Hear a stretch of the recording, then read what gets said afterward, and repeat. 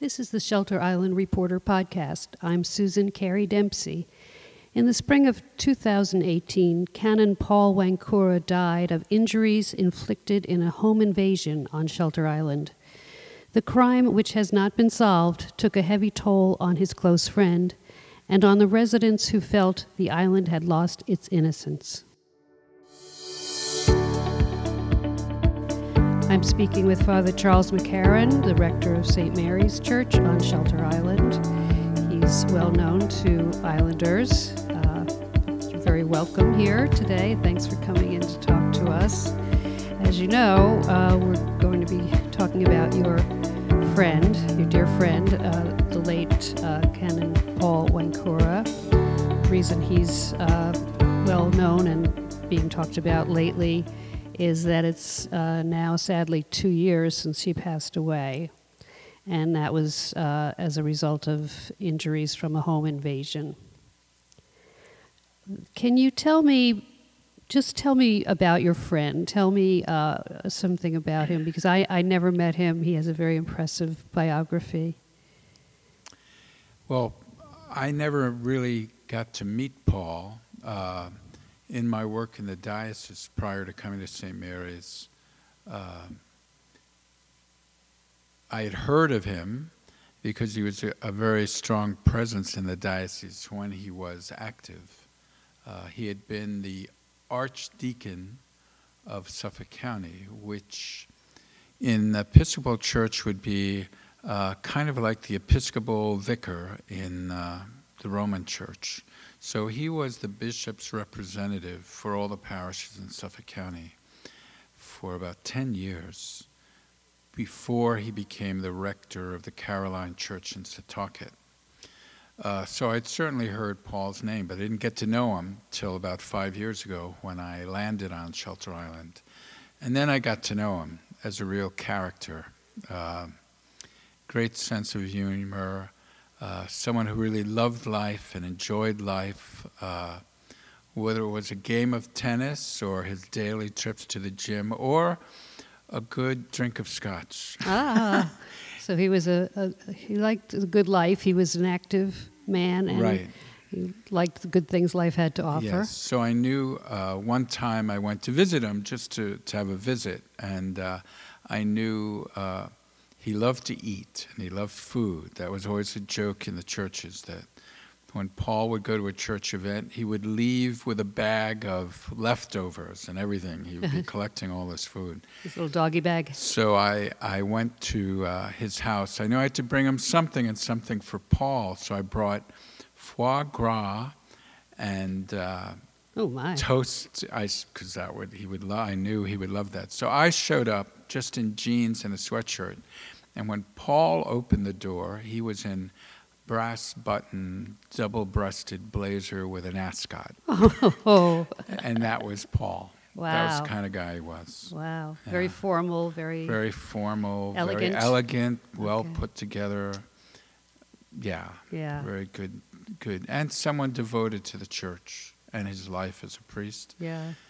So when he wasn't, and at his age, 87, he was still every Sunday going out to churches where maybe they were short of priest or someone who was He really needed his help, yeah. When he wasn't, he'd come to St. Mary's for services, and he'd always grab me after the service at our social to get all the latest stories, gossips, what's going on in the diocese, what's happening, pumping me for information. Yeah. He kept up a lively conversation. He did. He was great company. Yeah, he was. Yeah. And so he was, as you say, he was strong and active. He was an older man, but very much independent. So it was an unusual circumstance that you needed to check on him. Right. He was the kind of an older person who would almost resent if he thought people were checking on him. Right. Because he was very much his own person. The fact that at that point he was still driving to Central Islip every Sunday morning, wow, an hour and a half. I had actually talked to him and said, Paul, maybe you should, send up a thing to the diocese. they have a plan B, because at your age, driving, if the weather's bad or in the winter, Oh, and he was yeah. like, well, they need me. I don't know. I'll go. So no. If he thought I was just calling to say, so Paul, how are you doing, or just checking up, or how, no, he wouldn't have. He wouldn't go for that. He wouldn't go for that. So on the day that you went to look for him, he hadn't shown up for the service, which he would never miss. So you did go to see if maybe something had happened. He had fallen ill. Yes, it was a Monday, which is normally my day off. So I was just coming back from the beach with my dogs, and I'd stopped at the post office when my secretary called me and said she'd gotten the call from the church and that he hadn't shown up. So I said, well, I'm just going to drop my dogs off and I'll go right over to his house. Again, fully expecting something happened to him. I went into the house and started calling his name. It's a pretty big, sprawling house, for the most part on one floor. And from the back or the area of the house, I heard him calling, help, help. Oh, so he was able to speak. He was conscious. Wow, I didn't realize that. But he had been, there's all kinds of estimates how long he might have been there. Right. Certainly dehydrated. Yeah. And of course. so looking back on it, and after, interacting with him, once I got into the room and saw him, I was surprised now at how clear he said, help me. Yes. Because his mouth was so dry. He must have been so weak. It was just hard to talk. Right. So, and then right away I called 911. To get them to come over. And then did they have to airlift him? They did. They decided, and he was in such bad shape that when I spoke to them, they said, we don't know what's going to happen. So I said, well, I'll drive over to I'll go to Stony Brook. And my secretary hadn't heard the helicopter take off, so she said, well, maybe they didn't go. So I said, well, I'm going to drive. Call me. Right. As I'm going to start heading towards Stony Brook. So when I got there, I met with the detectives. Okay. In the emergency room. Yeah. They had already arrived. Yeah. So I imagine they really thought the worst at that point, but he did make somewhat of a recovery for the next few weeks, maybe. He did. He did seem to be on the mend and seemed to be doing better. When I went to visit him, he was very much with it in terms of, I guess, as often happens with people when they're older or when they've had an experience like that, his long-term memory was much better. Right. And discussing. Right. So he talked to me about St. Mary's, which is where he met his wife, and of her interactions at St. Mary's, and was joking about things at St. Mary's. So yes, he very much was engaged. Yes. And visited with several people. Yeah, over the course of those weeks. Right. But then I don't recall if it was sepsis or what happened at the end, but then he crashed one night at the end. Even though people had started making plans for what would the next step be for him. Yeah, so there was hope that he would get out. It looked like he was going to get out. Yeah. And then what would his life be like? That would be the question. Right. Nothing easy was lying ahead, but no. But there was hope. Yeah.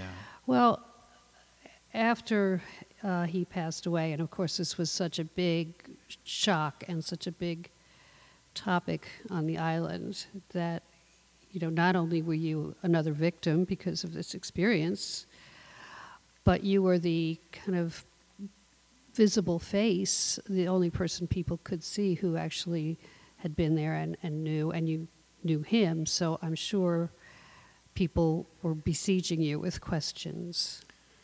Right. So for the weeks following the incident, since I didn't want to answer the questions people had, and there were so many wild rumors flying around that I purposefully laid low and stayed as much as I could out of community things. So that year I actually didn't go to the school play because I felt at intermission I'd just be mobbed. Yes, you were probably right to think that, but that's a big event. You would have seen everybody. Everybody there. And it's hard to miss it, but right. And for myself too, it was good to not be constantly asked. Oh, yes. And I'm amazed still when it comes up.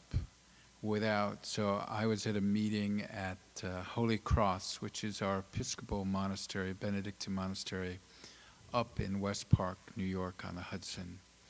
And so I was sitting with a few of the monks at lunch, and one of them said, "Well, where is your church?" I said, "Shelter Island." Oh, that's where Father Wankura. Did you know anything about it? Oh, yeah. So it's amazing to me how when I go somewhere, and you don't have any idea of my involvement, but right. Shelter Island, isn't that where that priest died? Well, yeah. Well, yes. I mean, first of all, it was a town, a community that had only one previous murder, and then for it to be a churchman, right. Yes. So even my cousins in Scotland emailed me that had been on the news over there, goodness. And they saw my name. Oh my goodness! Not for any happy reason. That's too bad. So it was kind of amazing how far the story spread, and I think, unfortunately, for a lot of people without a lot of contact with Shelter Island, that's all they know. Association now. Yeah, that's all they know. Well, you said that your first reaction was that it was kind of surreal, and who knows how they would process such a sight. And then secondly, that you wanted to withdraw and just avoid having to talk about it, all of which is understandable. There must have been stages after that, maybe when it sank in more, when it hurt more. Did you kind of look at yourself as if you were dealing with someone else, you would have said that person had PTSD. So were you able to see that was happening to you? To some extent. I think because I've had a very checkered career. Whoa. And a lot of we may need more time. A lot of it, I was a probation officer in the South Bronx with the intensive probation program. I've worked in the prisons, and I was the priest at Kings Park Psychiatric Center. You are a tough guy. I mean, I'd been in a lot, and for many years, my main work in terms of clinics and starting things was with the AIDS epidemic, the beginning of HIV. Yeah. So I've learned certain coping skills, but I knew that I have a spiritual director who I talk with. Oh, that's good. There is a person in our diocese whose kind of main ministry is to help priests who are in difficulty or have had. So she was touching base with me during it. Well, that's good. And my good priest friends. So, I think I was processing it. But it's certainly, in terms of life experiences, it's certainly a tragedy. Oh, God. For me. A trauma. Yeah. That I'll always remember. I was thinking to myself that, of course, this was such a shame that it was you, that you had, you were checking on your friend, and this was the last thing you wanted to see was what happened to your friend. And so that's that's going to stay with you. That's a terrible scar. But I was trying to say to myself, was there a saving grace here that Paul must have thought no one was ever going to find him? He must have thought he was close to death and he was alone and no one would find him. So I think it must have been some great solace to him in the next few weeks to know that you had come to him and saved him. So, maybe that can help ease some of the pain that you're feeling, Yes, yeah. I had another tragedy, somewhat similar, not as when I actually was young seminarian, where apparently I was to meet this young priest and we were going up to a school we were both starting, and he committed suicide. God. So he had kind of worked it so I'd be the one to hear it first, because I was supposed to meet him, we were going to drive, to tell his close friends who were also supposed to go up there. I think that was somehow, it gave me some solace, but this with Paul is like, I realized, and Paul's bedroom, where he was laying actually, he had a large, very traditional crucifix on the wall, like large, almost like something you'd see in a chapel or a church, next to his bed on this wall. And he was laying under that. And just imagine the prayers that he was reciting. Yeah. And it was just such an image of him and his suffering for me with that crucifix. So, That was not a coincidence. No. So I think, God's hand was in it. Yeah. You try to put these all into some perspective of the story of your life. You can't easily, I was saying to someone, it's more dangerous to come up with easy religious answers than to just sit with the mystery of it. Yes. Easy, it was his time, or God must have needed him, or all those things people say when they don't know what else to say, are usually more, it's better to sit with just the mystery of who knows why this happened. That's right. Or what. This is life. We don't know. Right. We don't know. It doesn't make a lot of sense. We can hope that something good comes that in the eventually. End, it's all, but I don't know. I don't know why. No, the bromides don't cut it. No. And, we've seen the impact around the island. It was a place that, I think you called it Brigadoon. It was like this. It's a wonderful, beautiful place. Right. And people never locked their doors. They probably had no keys. I think that may be gone. I know surely in the short term, people were very frightened. Right. Because you didn't know if it was just random, and we still just don't know. We don't know. And certainly if it was possible once, it's possible. Anything, That's something that happened. Yeah. But I think you were also saying that it probably wasn't realistic to think that our Never Neverland could have been so idyllic. They have a saying about the moat. They talk about the moat sometimes, which surrounds the island. Yeah. But there's so many other things that there's like anywhere else, domestic violence and quite addictions. We have quite a bit of alcoholism. And, there's we've had a number of people die of overdoses from opioids. Yeah. But it's kind of layered over sometimes. Yeah, with what I called, I guess because of my Scottish background. Yes. Brigadoon. This magical place that is kind of... it does seem like that most of the time. And it does. Yeah. It is a magical kind of a time warp place in some of the old customs and traditions, but we're not immune to what's... No. We're a real place in the real world. Right. And I think this certainly was a rude awakening to a lot of people. Yes, the worst, yeah. Yeah. And all we can do is just kind of take each other's hand and try to Right. get through it together, Yeah. you know. Well, I appreciate you coming and talking about this. It just, I wish we didn't have to. I wish it hadn't happened. But as you say, it's life, and you just try to kind of live with it and go on. 'Cause Right. so much good also lies ahead. Yes, I mean, and I believe Paul really, Paul was a real man of faith, and at the heart of our faith is what we call the Paschal mystery, the death and the resurrection of Yes. Jesus, and that Yeah. for our Christian faith, life comes out of death. Yes. Even the worst, that God is present with us in the worst of circumstances. And I really think Paul, in those days that he Yeah. might have been there, I think he probably got to some place where he lived into that, Yeah.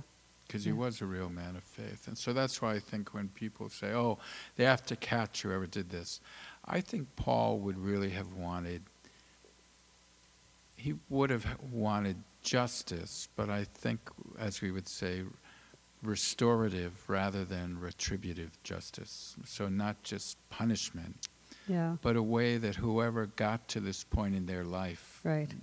that they got to that time that they did this, would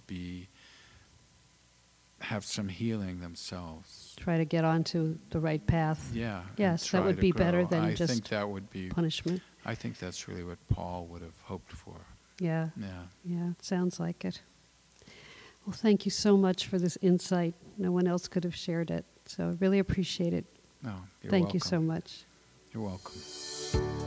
Lori Finelli is the Senior Services Director for Shelter Island, and we are speaking to her today at kind of the 2-year mark after the very frightening and terrible story of the death of Reverend Paul Wainkora on the island. And we know that so many people were affected by this. First, the victim, the people who were closest to him, his friends, the first responders. Then there was a ripple effect, and people began to feel that it had made a change in their sense of safety on Shelter Island. I wanted to ask, what was your experience with senior citizens? I would think that they would have a real sense of vulnerability when this happened. They did. Initially, the group was fearful that there'd be another attack or that they would be harmed. Mm-hmm. And eventually it evolved to, there was just a little concern. And I have to say, at the present time, it's maybe out of sight, out of mind. They're not even discussing it. There's no concern. They're not expressing any concern about None that whatsoever. anymore. No. But in the interim, maybe in the short term after the crime, were some people taking steps to have a little more security at their house, or to have cameras, or did you get any questions about how people could be a little safer at home? Well, they didn't, the seniors that we met with were not talking about equipment or anything like that to protect themselves. It was immediate need, and they were very fearful. Like I said, their big concern was that somebody might strike their house. Yes. But it was very apparent to us that they were concerned, and they were now locking doors, because on Shelter Island it's notorious. These seniors were not carrying keys, and doors were open. Well, that was true essentially for everyone on Shelter Yeah. Island forever. Right. Even keys in cars, that's the same thing. Yes. It was a safe place. But they did feel harm, and I noticed the first time we saw these people again, they were wearing the keys around their necks and locking doors. Oh, yeah. And we encourage them to talk about their feelings and their thoughts when we meet with them. And I'm talking now more of the people that are maybe over 80, the frail elderly that we meet on Wednesdays. Yes, yeah. The others, the younger seniors, 60 on up, most of them had a partner, or they had more freedom with good health and the ability to take care of themselves. But those that were over 80 were many living alone and frightened. Yes. And it was reported by many of the neighbors that surrounded them that they all had their lights on at night. All night long, the houses were illuminated. Really didn't feel comfortable unless Not they at had a all. light on. Yes. Not at all. Yeah. And I can give you one example of the fear. We had this one woman who would come to our day program on Wednesdays. And because of the incident, we had our telephone reassurance group calling people every day just to make sure. And we added people. Anyone that we knew where that was living alone. Yeah. So this poor woman was on our list, but our caller didn't realize that she would be at our Silver Circle Wednesday program, and she called the house, and the line was busy. So she called again later. The line was still busy, and she was very concerned, called us, and we asked our client if there was anyone in the house, and she said no. So what we did was we asked the police to go over to check the house. Yes. And they scanned it and went inside. There was nobody there. What happened was the phone company was outside working on the lines, and that was the reason why it was a busy sound. Oh. So the policeman came back and informed us and told this client, and she was just so overwhelmed. She hugged this policeman and kissed him and thank you. She just couldn't. She was just so effusive. Well, anyway, that was the first situation. But then, when it came time to take her home, we drive them home. We took her home, and I was the driver, and she wouldn't go in the house alone.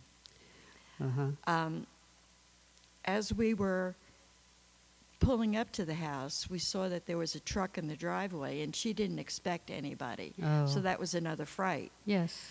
And she just wouldn't go in. So we walked around the house. It turned out it was one of the men fixing the phones who was checking the connection to the house. But she still didn't trust it. So we went in, and she held my hand tightly, and we had to check every room of the house to make sure it was fine. Yeah. When she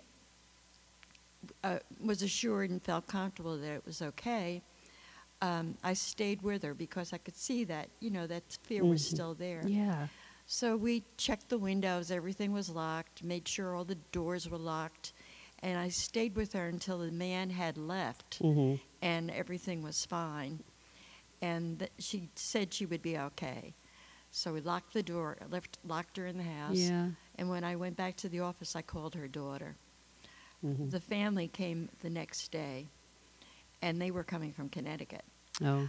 They came back, and they stayed with her. And during that interim that they were there, they had a very, very, very beautiful state-of-the-art security system put in with cameras and such. Okay. So now we have family in Connecticut and in New York City who can see Grandma. Oh, yes. And they watch her. It's wonderful. Yes. But expensive.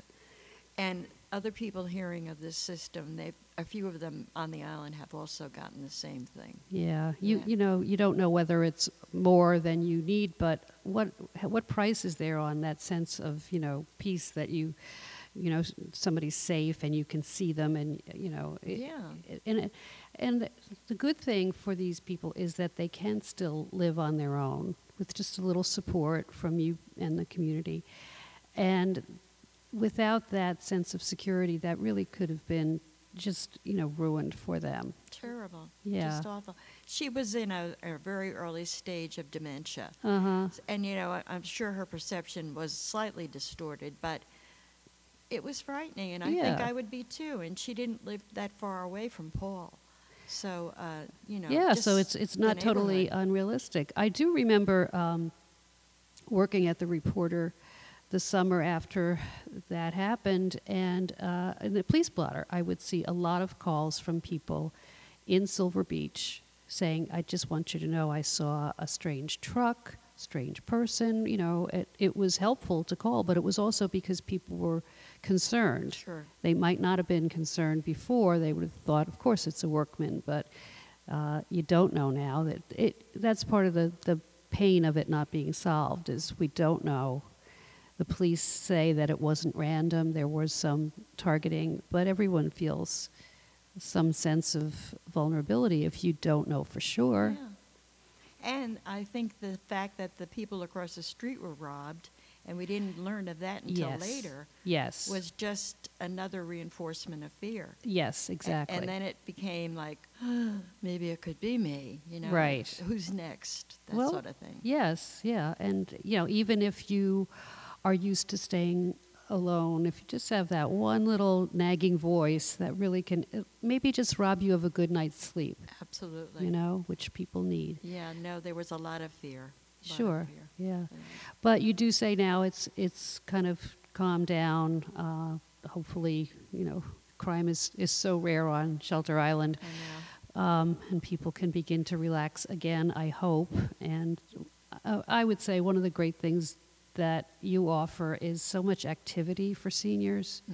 You know, it's kind of easy to sit and fret if you don't have enough to do or people to talk to.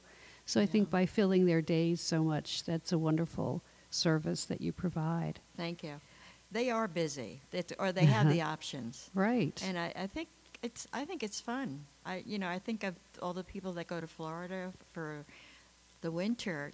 We have a lot of activity here. You do have a lot of activity. And people that are in Florida say that our network is much better.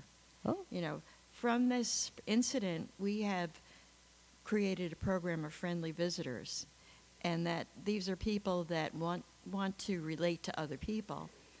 And we will get their application and we vet them. That means that everybody has to be approved by the Suffolk County Police Department. Okay.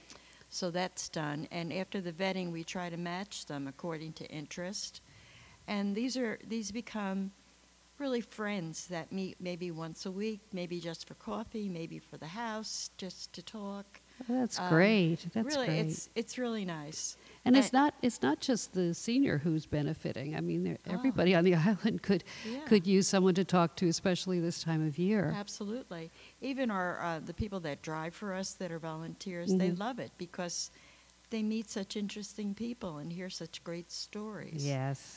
It's really nice. Yeah, it is. It is. I think it's one of the things that we're very proud of on Shelter Island. It's, you know, you might hear like people sniping or sending in a nasty letter to the editor, but when it comes down to being a community and being there for each other, we have a lot to feel good about. And you definitely, and Sarah Mundy and your staff and all the people who volunteer, I think you're providing a great, not just a service, but, you know, something that we can be happy about. Right. You know, Right. it's something And, more. Yeah. The fact now that we're without doctors, too, I think it's important. And we really kind of sometimes become their resource. Yes. You know, where we can triage them. Right. Without, you know, the other help. Yes, yeah. And you being a nurse, that helps so that you can talk to people and kind of interpret whether they're just nervous or maybe they are feeling a symptom, and you can kind of guide them to get some medical help or some support. And we're very grateful for that. Thanks. Yes. Well, thank you for coming and talking with me. And, you know, I'm glad to hear that it's not as frightening for the seniors, but glad to hear that some wise and helpful steps have been taken to support